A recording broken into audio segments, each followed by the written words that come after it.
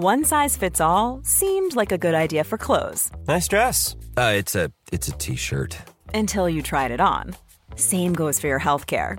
That's why United Healthcare offers a variety of flexible, budget-friendly coverage for medical, vision, dental, and more. So whether you're between jobs, coming off a parent's plan, or even missed open enrollment, you can find the plan that fits you best. Find out more about United Healthcare coverage at uh1.com. That's uh1.com. Hello, everybody, and welcome back to The Inner Sanctum. Again, this is generally something you'll find on Patreon, and you'll have it ad-free on Patreon as well, actually. Patreon.com/RTRpod. But because there's so many podcasts and whatever going out at the moment, because it's such a hectic schedule, I thought, why not? Let's give everyone a chance to listen to this, especially because I've got another fantastic guest on this week. This week, it's all the same week, isn't it? It's all blending into one. Toby Cudworth, who is an old colleague of mine, football writer, West Ham United fan, but don't hold that against him. So I'll be speaking to him a little bit later on in the show. But yes, Tottenham Hotspur, fresh off the back of a 3-3, heroic 3-3 draw, I should say. I'm not going to understate it. Away at the Etihad, depleted squads, called naive, fullbacks as centre-backs. But here we are, taking points off of Man City in their quest to stop Arsenal from winning the title. Which, there's a bitter irony in that. But look, doesn't matter. Don't ruin what is a magnificent thing for Tottenham Hotspur, Jack. Don't do that. Don't do that. All right. It's a good point. Well done. We go again. Arsenal have got loads of horrible games to come. They could mess up on their own like they did last year. Stop talking about Arsenal. Yes, all right, I will. Ange Postecoglou has had his press conference today. I asked Dan Kilpatrick earlier. Well, look, I'll let you know now before the chat I have with Toby. I actually thought the game was tonight on Wednesday. So you'll hear me refer to the game on Wednesday night plenty of times as I'm speaking to Toby. And he obviously didn't have the heart to correct me, or maybe he was as poorly prepared as I am. But I did ask Dan Kilpatrick if Ange's presser would be today, and his curt response was 1 p.m. That's what I got out of him.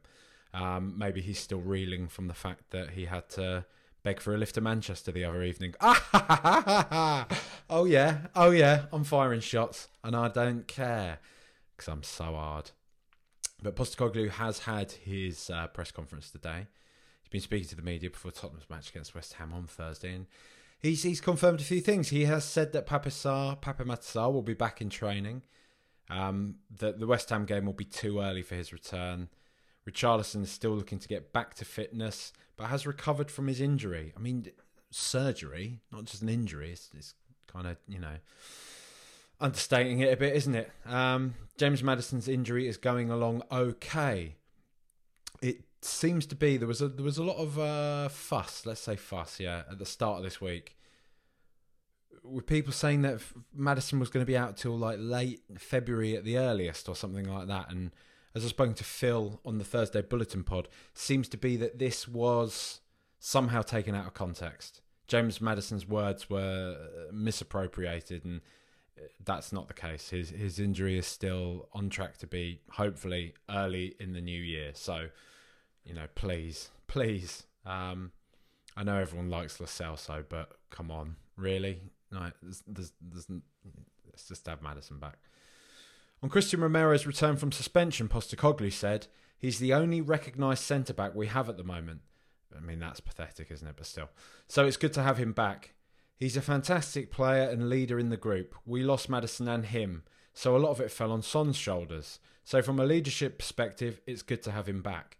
I mean, we lost Maddison to injury. We lost one of our other supposed leaders, Christian Romero, for getting a silly red card. A silly red card that I should hasten to add, Arsenal pretty much replicated against Luton and seemingly didn't suffer the same fate, losing one of their best players for a month of football, which is it's quite ridiculous. But still, Christian Romero, I've covered this one off previously, probably could have been sent off for the lash out off the ball just before the tackle. He makes it a bit too easy for referees with this stuff.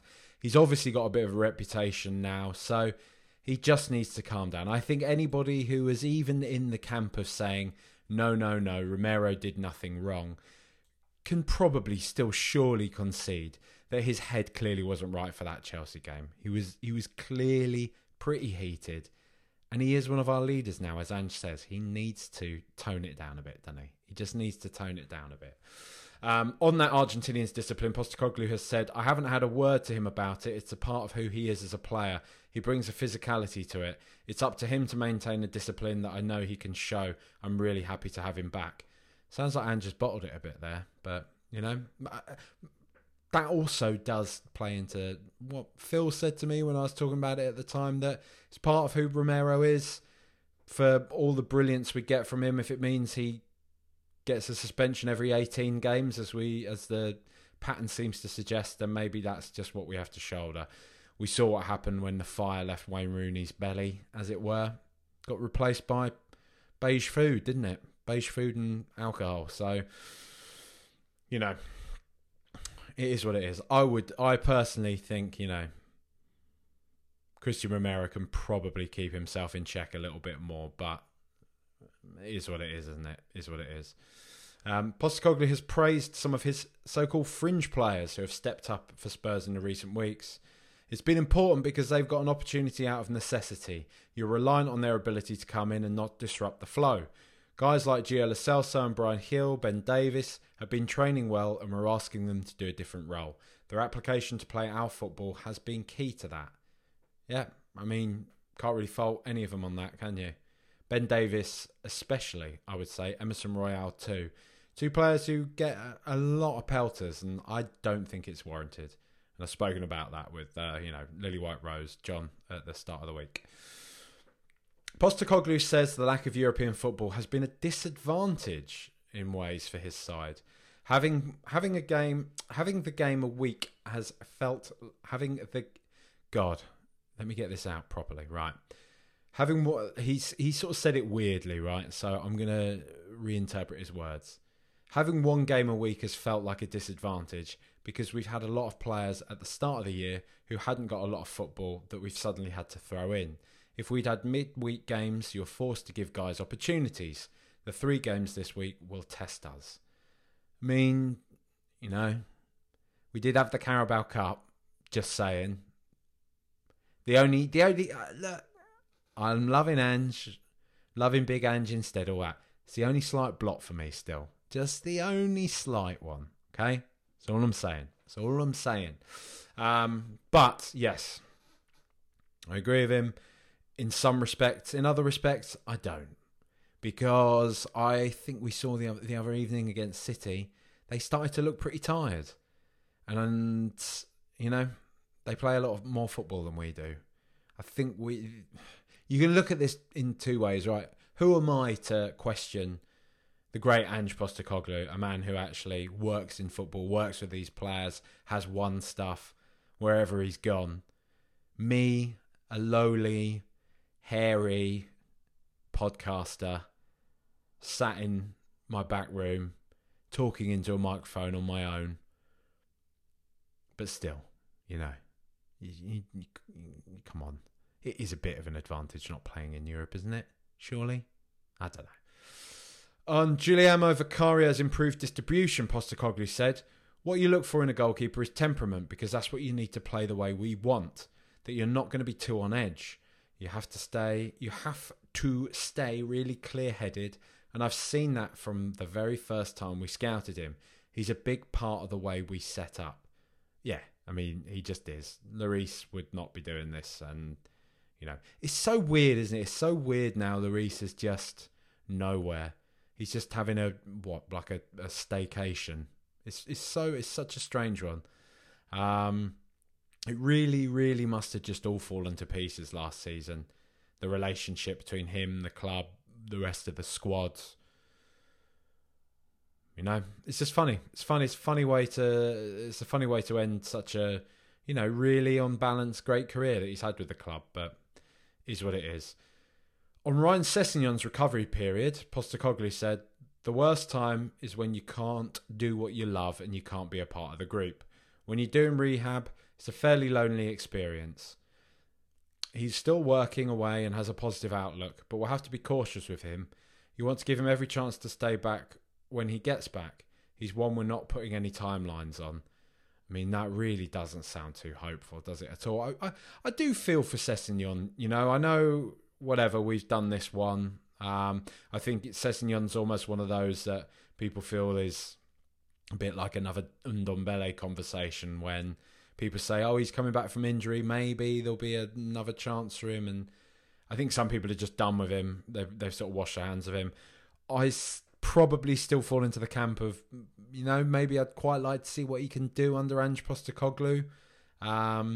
Even though my patience did start to wear thin with him before he picked up his latest injury.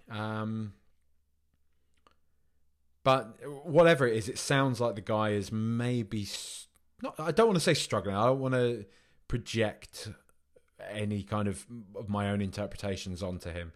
But it sounds like, I guess, Postecoglou is just spelling out that it is a long, lonely, frustrating road for anybody coming back from injury, not being able to do what they love.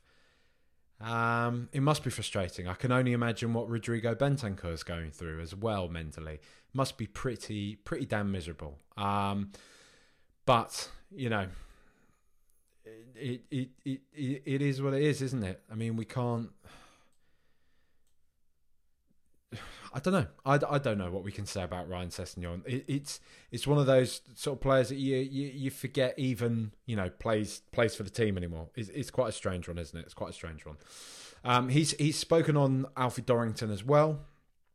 He's been in the squad the last 3 to 4 weeks, so we've had plenty of time to look at him. Him and Jamie Donnelly, who got on last week, have been part of the first team squad. We've still got a lot of injuries, but we've got a lot of games ahead.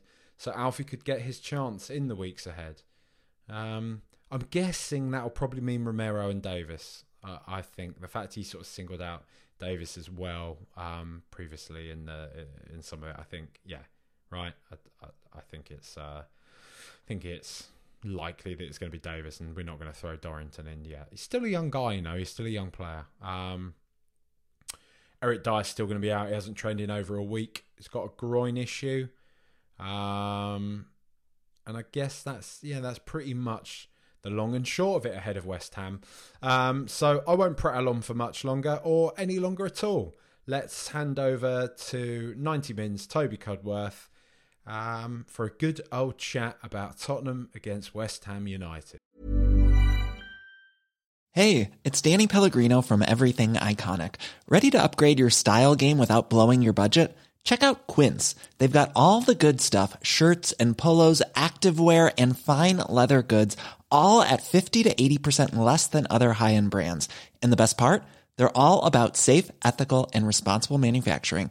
Get that luxury vibe without the luxury price tag. Hit up quince.com/upgrade for free shipping and 365-day returns on your next order. That's quince.com/upgrade. Many of us have those stubborn pounds that seem impossible to lose, no matter how good we eat or how hard we work out. My solution is PlushCare. PlushCare is a leading telehealth provider with doctors who are there for you day and night to partner with you in your weight loss journey. They can prescribe FDA-approved weight loss medications like Wegovy and Zepbound for those who qualify. Plus, they accept most insurance plans. To get started, visit plushcare.com/weightloss. That's plushcare.com/weightloss. Hello, Toby, mate. Welcome to Rule the Roost podcast. Welcome back. I think you've been on before, haven't you? I think I've been once. Yeah. Nice to see you again, mate. Thanks. No, I don't like to have too many West Ham fans on here, mate. Get the banter in early, all that. Is that because we've won a trophy, mate? Is that where we're going with this? Well, you went there, and I have no response. So, do you know? I'll let you in on something. I was actually at that game. I was there working, and seeing you lot win it, I just remember standing there. They were like, you know, I was getting a sort of directive from the office, go around, get the picture of them lifting the trophy, and I was just dying inside.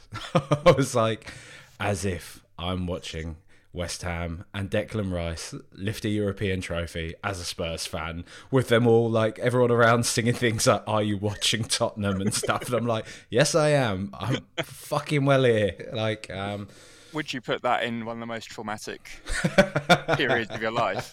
Definitely in a footballing sense. Yeah, actually, maybe in a general sense. No, it was pretty amazing. I've got to hand it to you, and I don't buy the snobbery really from any Spurs fans. There was a lot of coping going on that evening of well, we don't want to win that anyway. It's like, yes, we fucking do. Like, you can't say we're above a trophy if we can't just, for example, Man City show up to the Conference League and absolutely piss it. They win it easily. Spurs don't do that yet, so we can't say we're above it. Anyway, that's a side point. That's me arguing with Spurs fans. If it makes you feel any better, mate, it wasn't just Spurs fans. It came from all over on Twitter. Like, even Arsenal fans piping up, and then it kind of carried on with when they signed Rice from us. Declan Rice hasn't done anything in the game until he's played in the Champions League. Yada, yada, yada, yada. Right. But, you know, I knew all along how good he was. And likewise with the Conference League, I knew what it meant.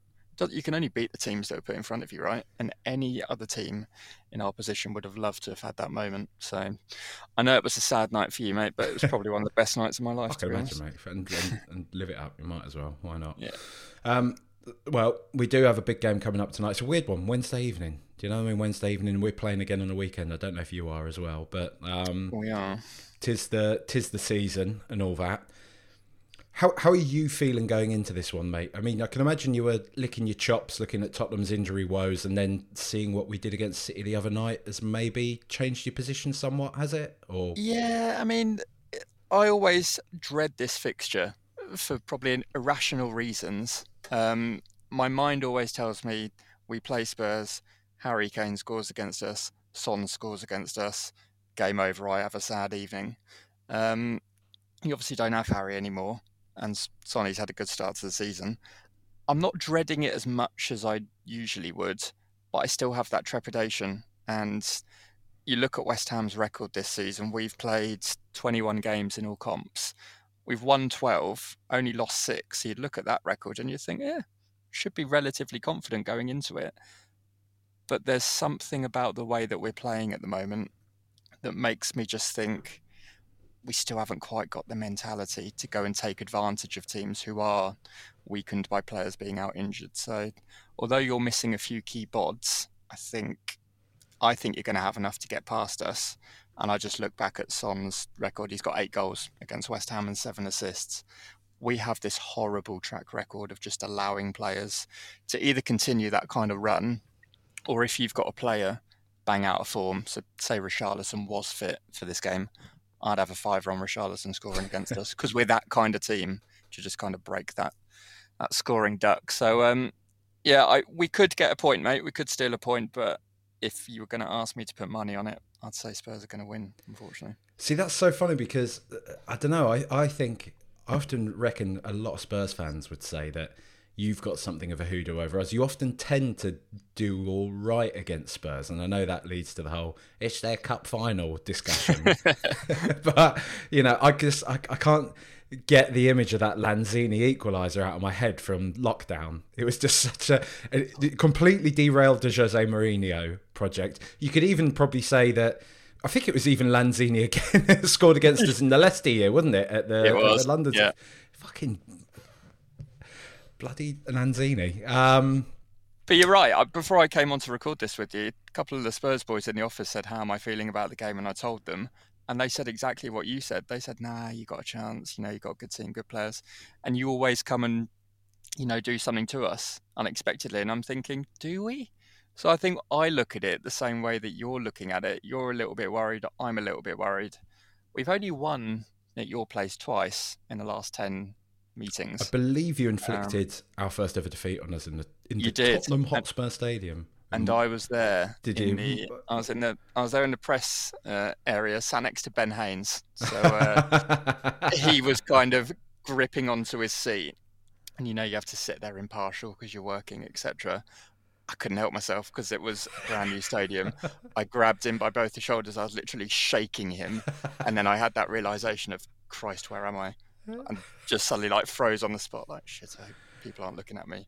You were enraptured in the moment of Michael Antonio's genital-themed celebration. And then I rocked, and then I mimicked it. I went down into the press area and I replicated it. It was a great day. Ran along the touchline. It was the day I lost my job, actually. Yeah.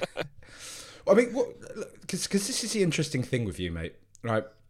With West Ham, that is when I say you, is that you kind of have this love-hate, back-forth relationship with David Moyes, where he seems like he's going down a path where everyone's like, okay, yep, he's gonna be out the door soon. He's gonna be out the door. He's gonna be and now they're winning loads of games and they look really good and they're getting well away from the relegation zone and they're actually making a late push for the kind of, you know, mid-table positions and everything like that. Yeah. Obviously, last year it culminated in you winning a trophy as well, a European trophy at that. Is it just that he just doesn't quite do enough to really get sacked? That he is, even if you are loath to say it, pretty solid for you? Because one of my West Ham fan mates at work, like, hates him, you know? Yeah. It's weird. When he took over, look, we've never had any real success.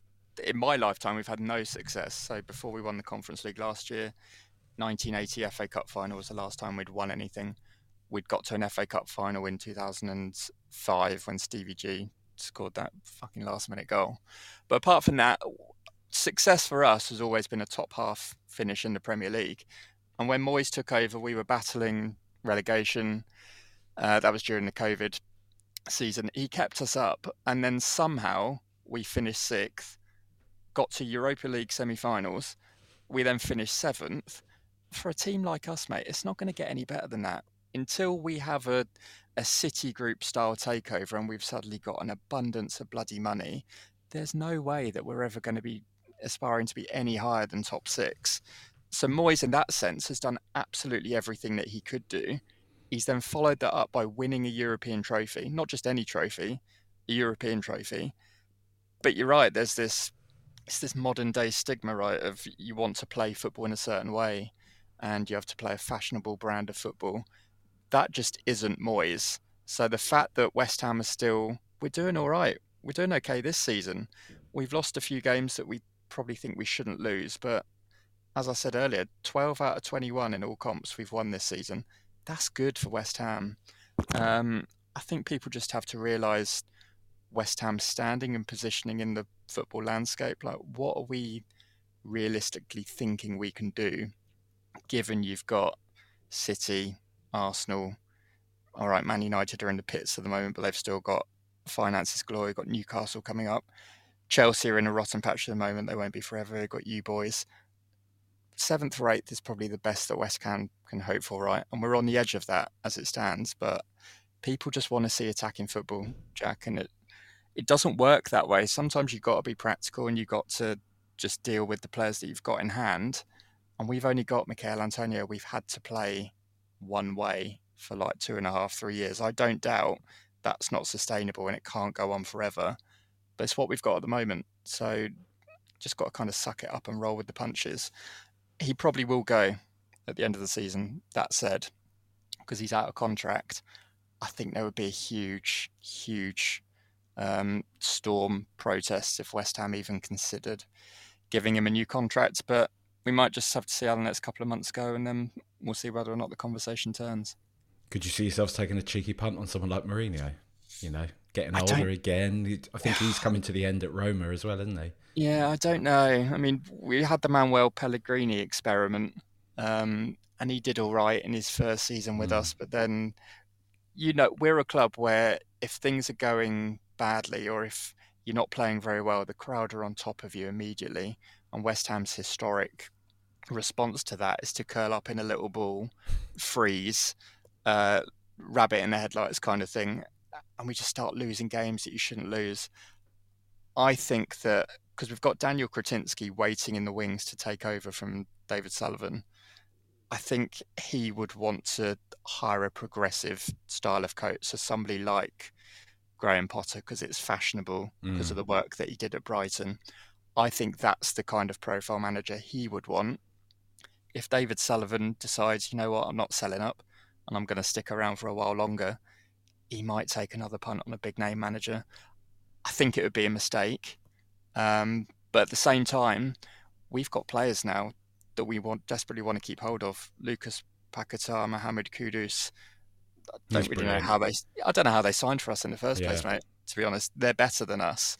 So we've got to show some level of ambition with our next managerial appointment to kind of appease those players and show them that we've got a little bit of ambition. So it may have to be a big name just to get them to think about staying, but ultimately they're not going to stick around, are they? If we come 10th or 11th in the league, that's probably not going to be good enough. Can you give me some sort of idea about the ownership situation at the moment, mate? Because you hinted towards it there. Because I've always seen you like, whatever I say as a Spurs fan, historic London club. You are one of the bigger teams in the Premier League in the country. Yeah. Huge stadium now, central London location. You're surely prime for that Newcastle, Chelsea, City type takeover. You'd have thought so. I mean, Daniel Kretinsky invested in West Ham around 2 years ago, so he's got around a 25% shareholding. It was a little bit more than what David Gold owned in the club. Sullivan's got the majority stake. I think it's just under 40. And the idea of Kretinsky's investment was that eventually he was going to buy out David Gold, he was going to buy out David Sullivan, and he will become our full owner. They never really put a timeline on it, and I think that's where the uncertainty lies here. David Gold's obviously passed away, and his 25% shareholding, I think, has just gone to his estate and his family at the moment. So David Sullivan hasn't bought those shares, neither has Daniel Kretinsky. I think ideally from a West Ham perspective, it would be Kretinsky who takes that shareholding, but if he did it right now, he'd become the majority owner and then David Sullivan's out of the picture, which he clearly doesn't want. He's the future, and I think he's worth about £3 billion, this guy. Has made his money. Is he an energy guy? I think he's an energy guy, but he also owns Sparta Prague, Jax. He's got other footballing investments. And I think he is the route that West Ham will eventually go down, but we thought Sullivan might walk away at the beginning of 2023. That was kind of rumoured when Kretinsky invested. That didn't happen. Whether or not that was coinciding with David Gold passing away, potentially.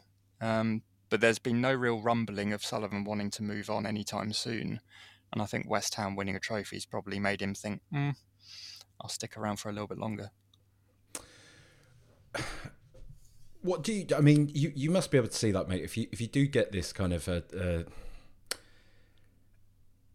an owner who is committed to, like you say, taking you up another level, spending money in the right way in this progressive fashion.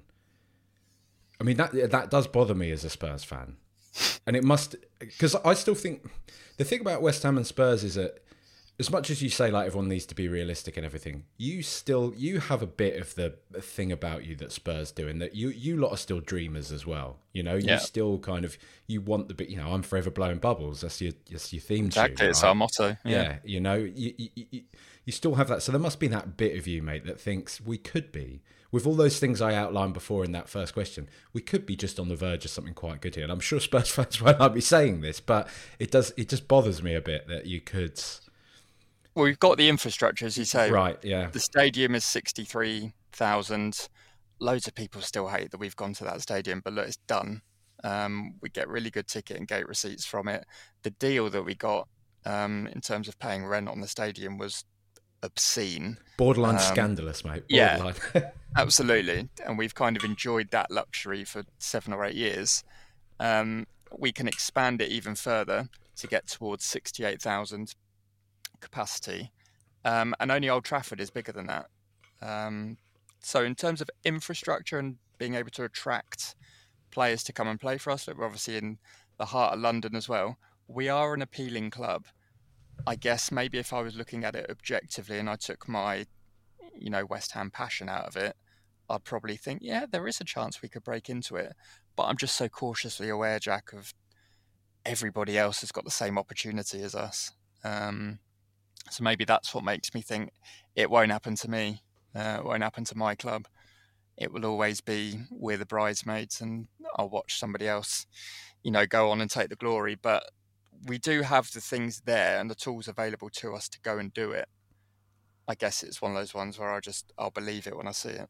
I mean, this is the thing about the Premier League now, right? And this is the thing that leads to so many arguments amongst Spurs fans as well, is that people just, I think, neglect a lot of the time just how difficult it is and how many good teams there are now. When you actually go through all 20 teams in the Premier League, even down to the... I mean, right, okay, you look at somebody like Luton, you think, yeah, fair enough, okay, they're down there in the mix. But Burnley as well, maybe, but they've got a decent owner behind them now. They seem to pump a lot of money into the squad.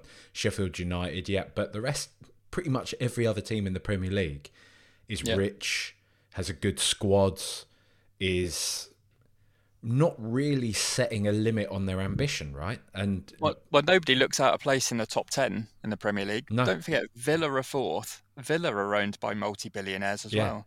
And they've spent a decent chunk of money to assemble the squad that they've got.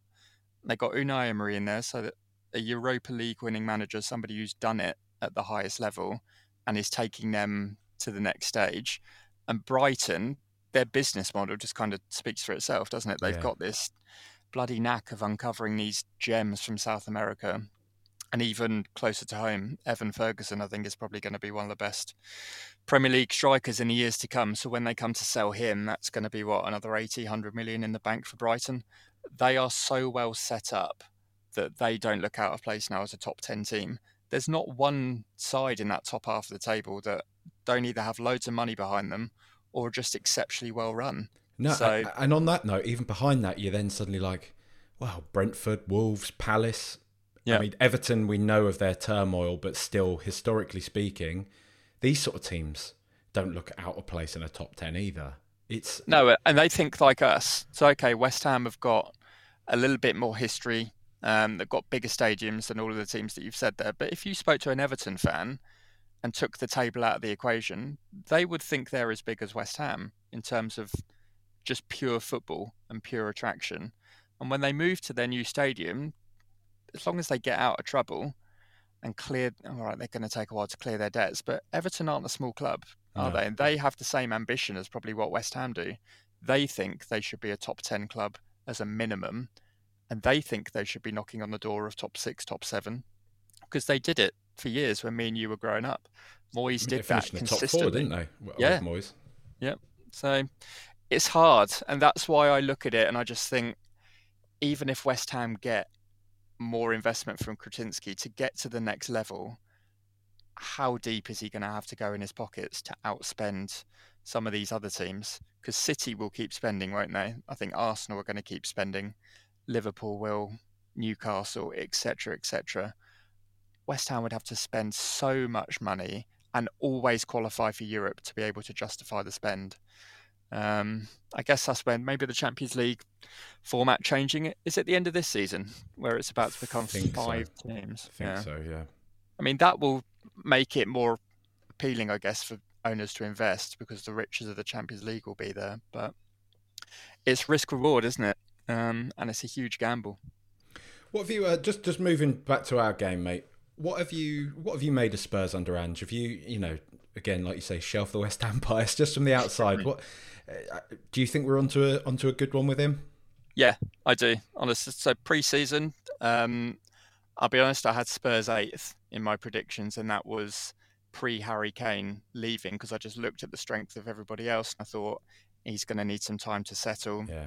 And I hadn't watched loads of Celtic, but you obviously just get that stigma of, well, Celtic are expected to win everything in Scotland, aren't they? It's either them or Rangers, and Rangers are not at their peak. So I probably glossed over a little bit the style of play that Ange had Celtic playing. And look, he's completely revolutionised Spurs in the space of 3 months. I'm astonished that the mood around the team has changed so quickly. And this no fear attitude that some are praising, some are slating. I think it's great. I think it's really refreshing. And even though it's Spurs who are doing it, I watch you and think that's the kind of attitude I would like to see from my team. So, all right, you're no longer in the top 4 because you've had a few injuries strike you down. But once you've got your players back, I think you've got a serious chance of getting top 4 this season. And and he just seems to be a really good man manager, not just speaking to the press, but am I wrong in thinking that he's really good with the players? And I think everybody has already bought into wanting to play for him, which is something you've been missing the entire time that you had Conte, Mourinho, even the latter couple of months of Poch. I think that feeling had gone. But is he like Poch for you in a way? Have you got that clamouring for him already? I'm a big fan of his, mate. They are slightly different. There's a funny detachment with Ange Postecoglou and the players, in so much as, and he's always been very upfront with this, that he's not their mate. You know, I think there's a thing where he doesn't really often like to go into the dressing room so much. He sees that as that's where the players are, and it's not his job to be in there, to be policing them, to be alongside them. He does seem to have the players speak very highly of him. They do all seem to like him a lot. They see, you know, the way his coaching is improving them individually and as a collective unit. I think they all admire and appreciate his team talks. That's something we hear a lot about. But in terms of Pochettino felt very much like he was a bit of a, kind of like how Pep is, the big brother kind of character, the disappointed big brother who will shout at them when they're not doing so well, but put an arm around them and be all jokes and friendly and all this type of thing. Whereas Postecoglou, there is a certain, and it feels funny to say because he does seem like such an affable guy, such a down-to-earth guy, but there does seem to be a certain almost cold detachment in certain ways with him. And I think it is very much a professional thing. Maybe it is kind of because of his age. He's a bit more old school, perhaps. Yeah. And maybe it's just the way he sees it's, you know, the best way to manage players, to manage egos, all this type of thing, to not get too friendly with people, to have more of a professional relationship with them. Whatever he's doing, it's working. You know, the guy is, we're playing some of the best football I've seen, like you say, since those peak Pochettino years. He definitely has a lot of these players believe him in. And Pedro Porro is somebody that I was so sceptical of us buying. He felt like this guy is completely a Conte signing. This is works only in Antonio Conte's system. I mean, Ange Postecoglou he's grabbed hold of Pedro Porro and moulded him into something absolutely amazing. I mean, you say it quietly, but Pedro Porro has probably been our player of the season so far in some respects. And, you know, like I say, I openly hold my hands up into going into this season thinking, nah, not a chance. What a waste of money. Good player, but doesn't suit this system. But yeah, I mean, so he's managed to do that. I mean, he's managed to get Yves Bissouma playing football again, although he's kind of fallen off a little bit since he got a ridiculous red card at Luton, and ridiculous because of his antics, not because of the refereeing or anything like that. So I think he's taken a bit of a knock to his confidence, but it just feels like, I think one of the main things I would say that I've seen since, you know, he's come in is, yes, I'm seeing patterns of play. I'm seeing, you know, we were always told under Conte there were these automations, there were these styles of play, these patterns of play. Never saw it under Conte really, barring a few games here and there. Yeah. Under Postecoglou, I see constantly we're very well drilled. We seem to, you know, anticipate where one another are going to be and string a few passes together nicely. You've seen some of our lovely attacking flowing moves and things like that. Our counter-attack against Manchester City for our first goal on the weekend was, you know, a prime example of that. A lovely worked goal that you feel is partly instinctive. I think he's given power to the players who have this creativity. But I do think part of it is drilled. It's like I say, working on these progressive patterns of play. Yeah. But I think the main thing that I would say is just the spirit around the team that under Mourinho, under Conte, we saw in very slight flashes and then disappeared as soon as we got a bad result. We're talking players not working for one another. It didn't feel like there was much squad harmony. It didn't feel like there was any kind of brotherhood or unity or anything to our squad. It felt so detached. It felt like some people going out, doing a job, and then walking in at the end of each game. And there was no real love there between the terraces and the players. It felt like there was no real love between the players themselves.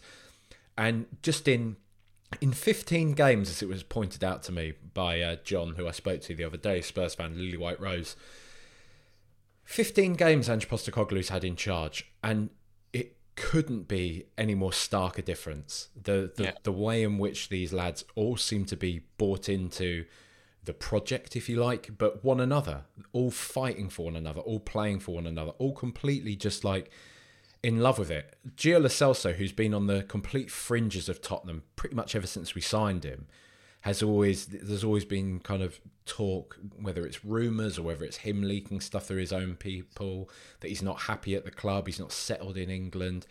Even he now is starting to, I don't know if you saw him, he getting into a tussle with Erling Haaland at the end of the game the other night, because Erling Haaland was mouthing off to some Spurs players.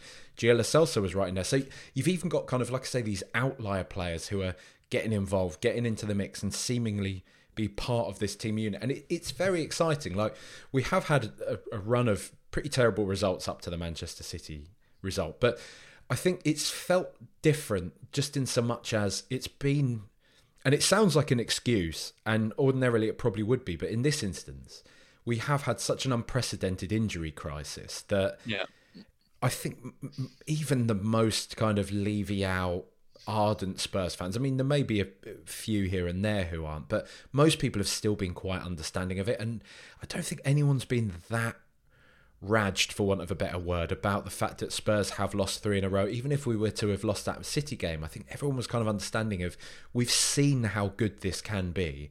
Yeah.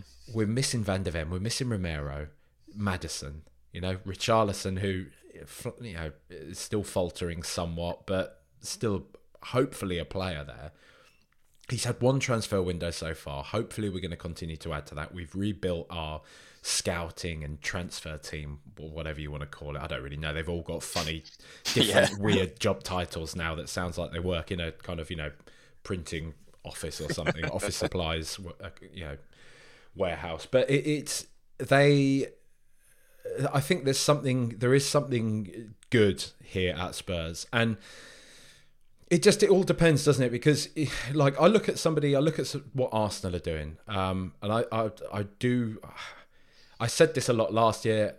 My greatest fear is that they're going to win the league, and I do think sooner or later they're maybe just going to get it right. They've added, sorry to say, Declan Rice to that mix, and they seem to be bought into what Arteta's doing. They're a club that they'll refute it. They'll say, yeah, but what have you won? But really now, on paper, in the cold, modern, boring, horrible business sense of football, Tottenham and Arsenal are similarly sized clubs, right? Similar sized stadiums, similar sized turnover. They've got a bit more history than us, but even that's 20 plus years ago now. How many young players growing up really now are thinking, Arsenal are one of the big boys. They know they're decent enough, but Spurs probably, for a generation of players, we've been finishing above Arsenal and, getting to a Champions League final and all this other type of stuff, right? So I think we're sort of similarly sized clubs. And I look at what Arsenal are doing and I'm seeing it's taken an air of good luck, I would say. It's taken sort of results going their way in places for some of their form, but you can't deny the fact that they've been ultra progressive with their transfers and they've spent a hell of a lot of money. So they do show that it's kind of possible. And I think Spurs really, ultimately, the stumbling block that is always going to come down to it with Spurs for me is that, are we going to do what they did this summer and sign Declan Rice for £100 million? Yeah. Are we going to go out in January like they're probably going to do and sign an Osimhen or a Toney for a similar figure as well? I don't know if Spurs are ever going to do that. And that's why I don't know if we can... I don't know. Like you were saying to yourself of West Ham, it's a competitive league. It's a highly competitive league. It's not easy to win the Premier League. Like Liverpool, to do it, eventually had to spend about 150 million on Alisson and Van Dijk, to finally get it over the line. It's... Well, even if you do it, they're probably going to go and do it as well. So you could sign a brand new spanking central midfielder for 70, 80 million, but that's not to say that Liverpool aren't going to go and do the same thing and bring in somebody equally as good. And I think that's the difficulty of trying to climb the ladder. It doesn't necessarily matter how much you spend. It matters what your competition's doing as well. And if they're strengthening to the same level that you are, you're going to find it very difficult to close that gap.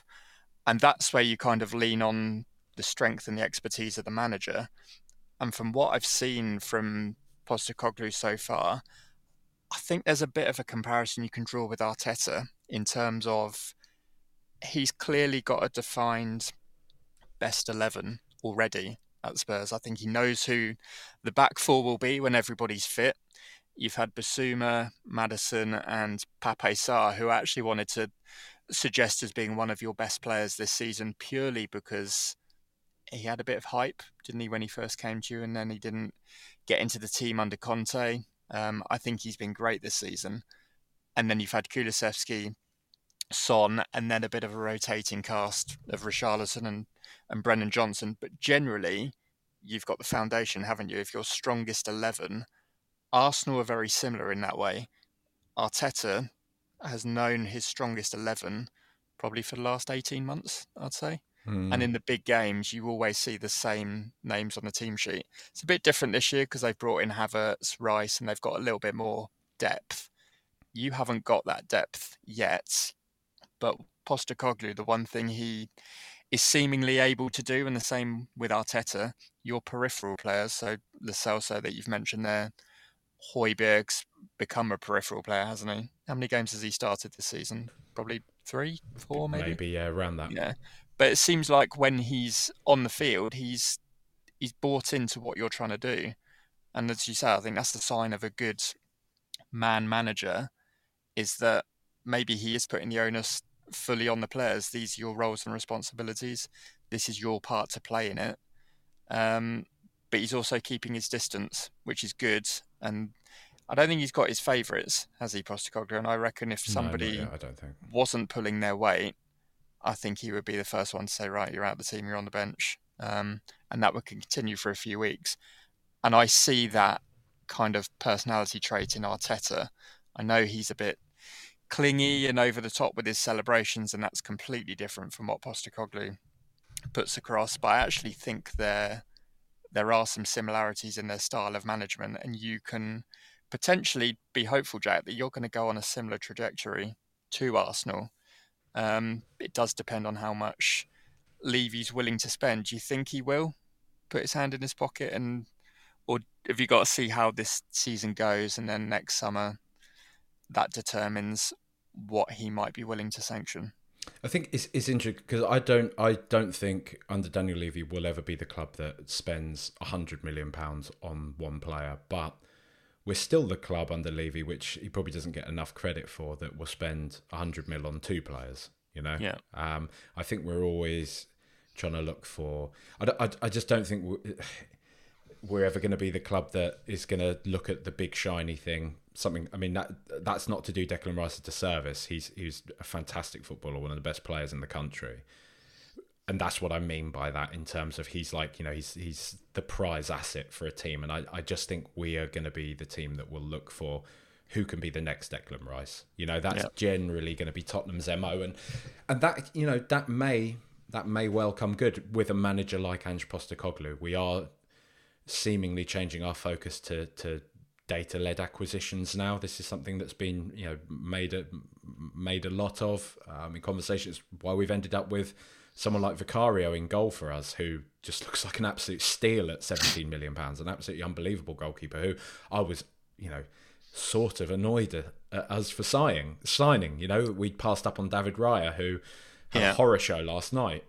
So it's interesting. I don't know, mate. We'll have to see where it goes. Just in closing, mate, on our game, how are you gonna come at us? How are you gonna approach this game? Will you be open? Will you be kind of the more pragmatic Moyes ball? Yes. Yeah. Yes.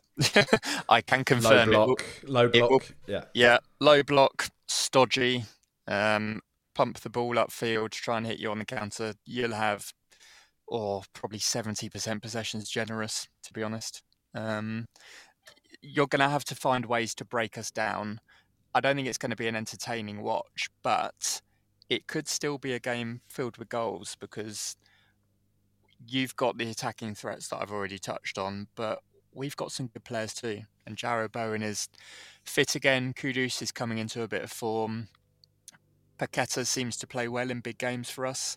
James Ward-Prowse from set pieces. You know, we're always a danger at set pieces, and now we've signed him.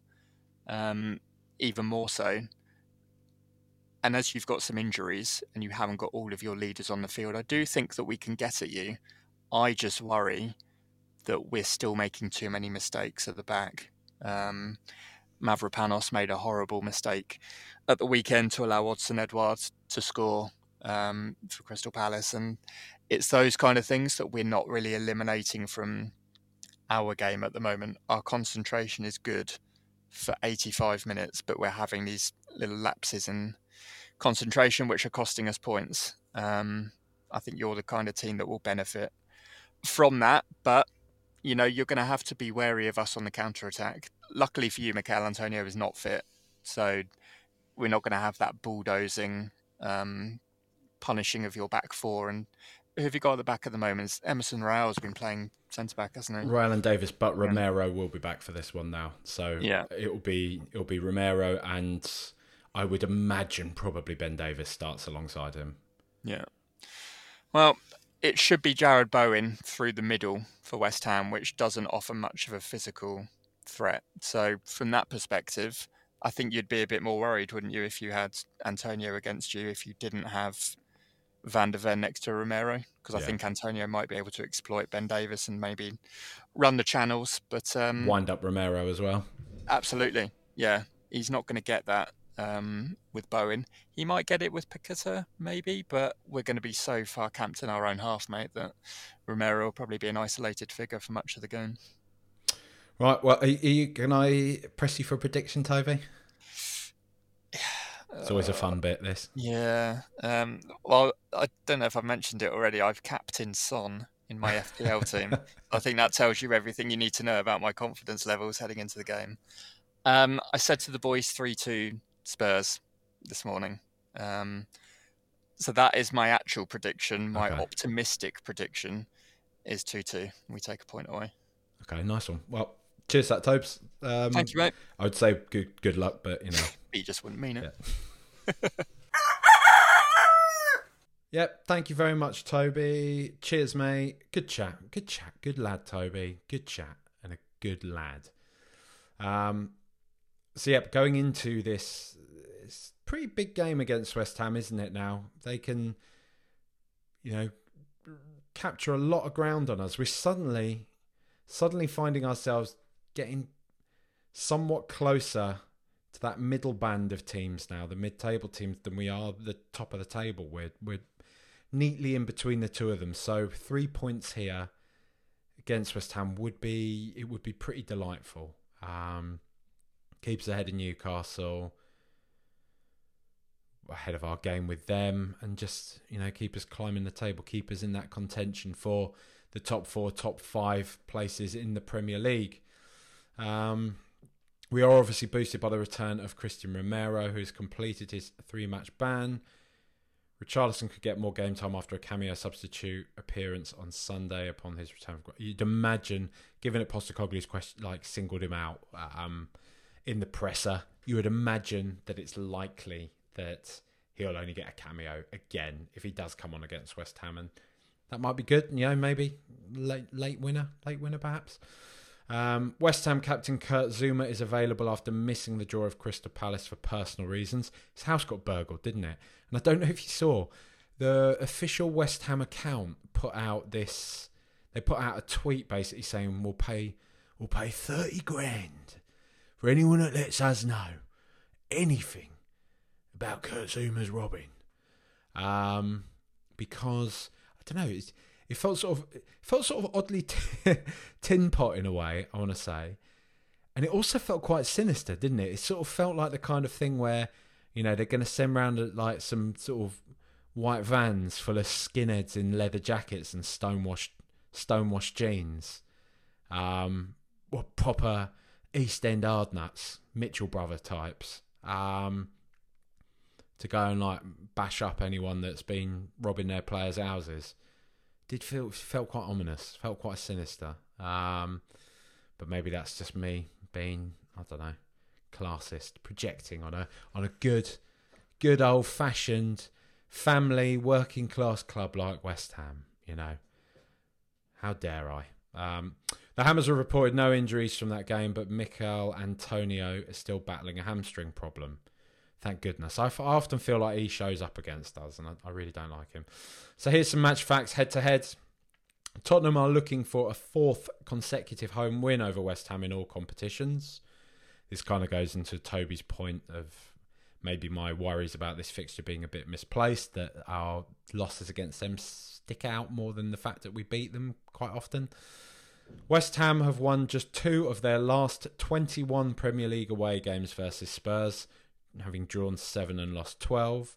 Since becoming the first visiting team to win a Premier League game at Tottenham, at the Tottenham Hotspur Stadium in April 2019, West Ham are winless in their past 4 league visits to Spurs. Drawn 1, lost 3. Come on, you Spurs. Here's a few match facts about West Ham coming into this. After losing 3 league games in a row, West Ham are unbeaten in their last 3. 1-2, drawn 1. They have won 3 away matches in this season's Premier League, as many as they won in the whole of last season. That's pretty mad, isn't it? West Ham haven't kept a clean sheet in any of their past 11 top-flight away games, although they have scored at least once in each of their last 8 on the road in the league. The Hammers have lost 9 of their last 10 away London derbies in the Premier League. They didn't win any of their 6 midweek Premier League games last season, drawing 2, losing 4, including losing the most recent 3.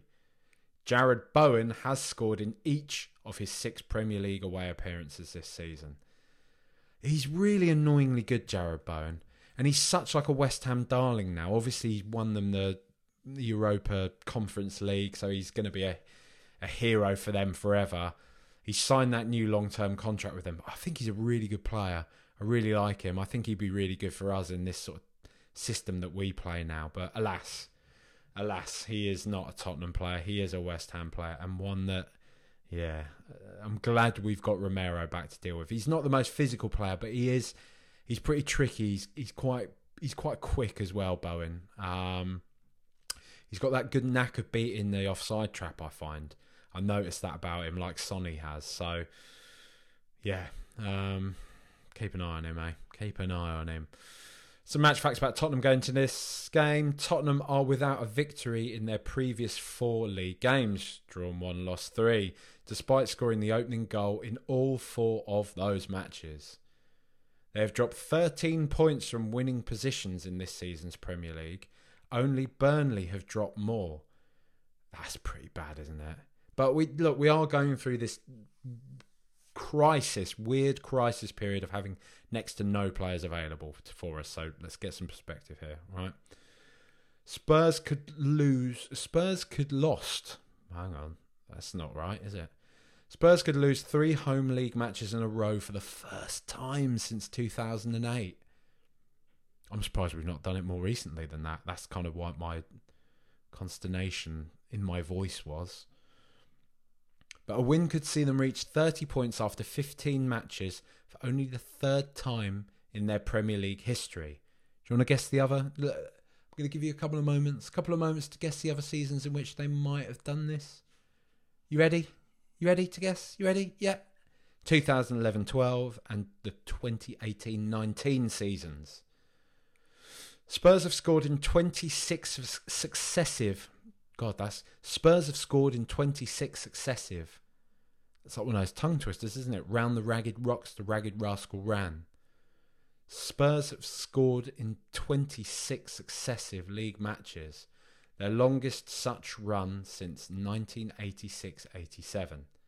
Son Heung-min has scored 5 goals and had 3 assists in his 8 Premier League home games against West Ham, finding the net at least once in each of his last 3. I mean, we could only speculate as to the reasons why Son Heung-min maybe ups his game somewhat against West Ham. We can only speculate.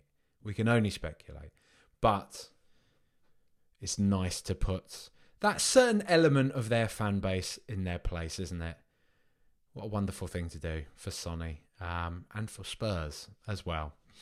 So yes, this is going to be an interesting one. Do you know what? Going into this, prior to the City game, I was thinking, it is their cup final. They do love to show up for this one. This is, this could be a tricky one. And we don't really like teams sitting back, do we? We don't like the low block. We've seen that already this season, even when we've been flying. It's often required the genius of James Maddison to unlock these type of games. Will Gio Lo Celso stand up to this sort of test? Remains to be seen. Let's hope so. Let's hope he can continue in this positive vein of form. Kulusevski as well, playing centrally. Perhaps you'd imagine again. He is a creative outlet for us. So it would be nice to see him. I mean, obviously it'd be nice to see us unlock West Ham as they Moyes ball us. I am feeling more positive about this one. I'm hovering over saying this could be a draw, but you know what? Let's do it. We're long overdue a win. It's been a long time now. It's mad, isn't it? It's been like a month since we've seen Tottenham win a game now, after how amazing the start of this season was. And like I was talking to Rose about on the pod the other day, it's just so good when Tottenham win games. Like, football isn't that complicated, right?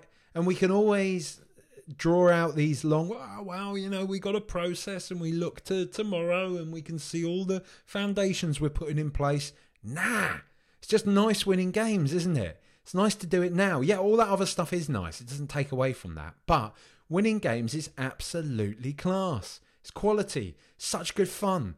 When Tottenham get into those veins of form and it's like, one again. Great, we're bouncing. Everyone's bouncing. Everyone's hugging and they're all jolly and merry. And it's just good. It's good fun. We want that back. We want our best players back. And if we can't have our best players back, let's at least still hope that the lads that are stepping in, that Postecoglou is championing, will still get the job done. Because I don't want to lose. I don't want to lose to this. I don't want this lot to be another kind of notch on this string of us not winning for now. Regardless of our injury woes, regardless of our suspensions, we've got Udogie and Romero back now, so there's no regardless of suspensions there. Regardless of the injury woes, we should have enough players there, enough players of a certain calibre, of a certain quality to be able to do the business over this lot. Kulusevski is going from strength to strength. Pedro Porro going from strength to strength. Destiny Udogie been a little bit wobbly like in the last sort of game or so. But look, we've seen how amazing he is, so let's give him some backing. Romero back with a point to prove. Vicario, absolutely all-conquering. Sonny always loves to show up against this lot. Brennan Johnson, what a player. Absolutely unbelievable. The Brian Hill redemption arc continues from here. The Giovanni Lo Celso redemption arc continues from here. The whoever plays alongside him redemption or whatever arc perhaps continues there. I wonder who it will be, if it will be Højbjerg or Biss. I don't know. Be an interesting one, that. But anyway, look, come on Tottenham. Let's have this lot. Let's see what we can do. There's a lot of podcasts. There's a lot of games. It's getting mad, isn't it? It's that part of the season. But here we are. Got to continue to believe in this man. Continue to believe in these players. Come on, you Spurs. Up the Spurs. Nice 3 points to see us into the weekend against Newcastle. Let's have it. Come on, you Spurs. Hey, it's Danny Pellegrino from Everything Iconic. Ready to upgrade your style game without blowing your budget? Check out Quince. They've got all the good stuff, shirts and polos, activewear, and fine leather goods, all at 50 to 80% less than other high-end brands. And the best part? They're all about safe, ethical, and responsible manufacturing. Get that luxury vibe without the luxury price tag. Hit up quince.com/upgrade for free shipping and 365-day returns on your next order. That's quince.com/upgrade.